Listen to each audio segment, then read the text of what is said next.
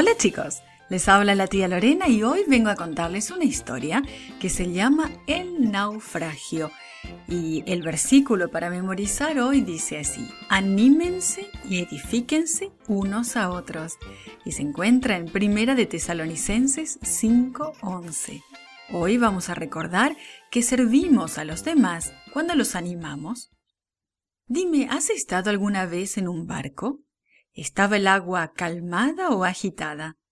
¿Sabes? Pablo y sus amigos estaban en un barco en una gran tempestad y algo terrible ocurrió. El viento aullaba y bufaba, la lluvia caía a raudales, las olas golpeaban contra el barco y el barco se movía peligrosamente. Todas las personas que estaban a bordo estaban seguras de que el barco se hundiría y de que se iban a ahogar todos excepto Pablo. Pablo se puso de pie delante de la gente.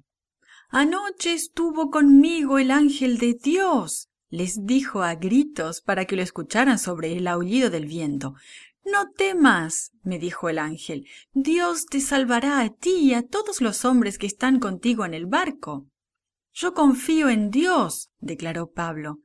«Todo ocurrirá como el ángel me ha dicho, pero encallaremos en una isla». En la 14ª noche de tormenta, los marineros sintieron que el barco estaba cerca de la tierra.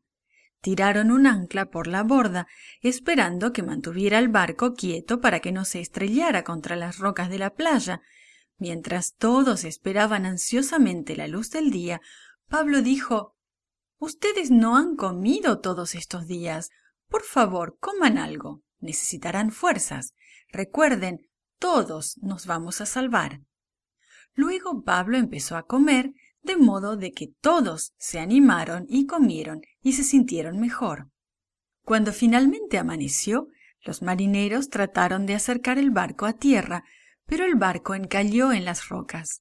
Luego las gigantescas olas comenzaron a romper el barco. Algunos hombres nadaron hacia la orilla. Otros se aferraron a pedazos de madera del barco que se habían roto y también lograron llegar a la playa. Todas las 276 personas que iban en el barco lograron llegar a la playa con toda seguridad. Muchas personas amigables que vivían en la isla hicieron una gran fogata en la playa para que los náufragos se calentaran. Mientras Pablo ayudaba a juntar leña para el fuego, una serpiente venenosa mordió su brazo. Pablo rápidamente sacudió su brazo y la serpiente cayó al fuego. La gente estaba segura de que Pablo moriría. Pero, ¿sabes? No le pasó nada.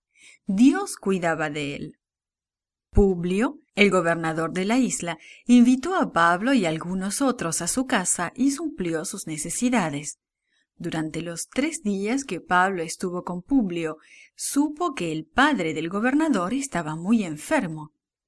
Pablo puso sus manos sobre él y pidió a Dios que lo sanara, y el padre de Publio sanó.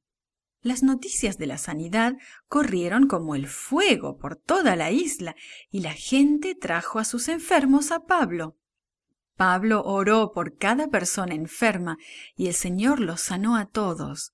La buena gente que vivía en la isla de Malta bendijo a los náufragos cuidándolos y supliendo sus necesidades.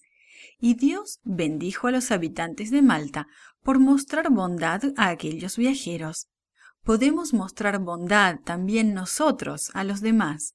Podemos servir a Dios cada día al ayudar a la gente necesitada y al orar por ellos. Dios nos bendecirá también. This podcast is produced by Gracelink.net at Studio El Piso, Singapore. For more children's resources, please visit Gracelink.net.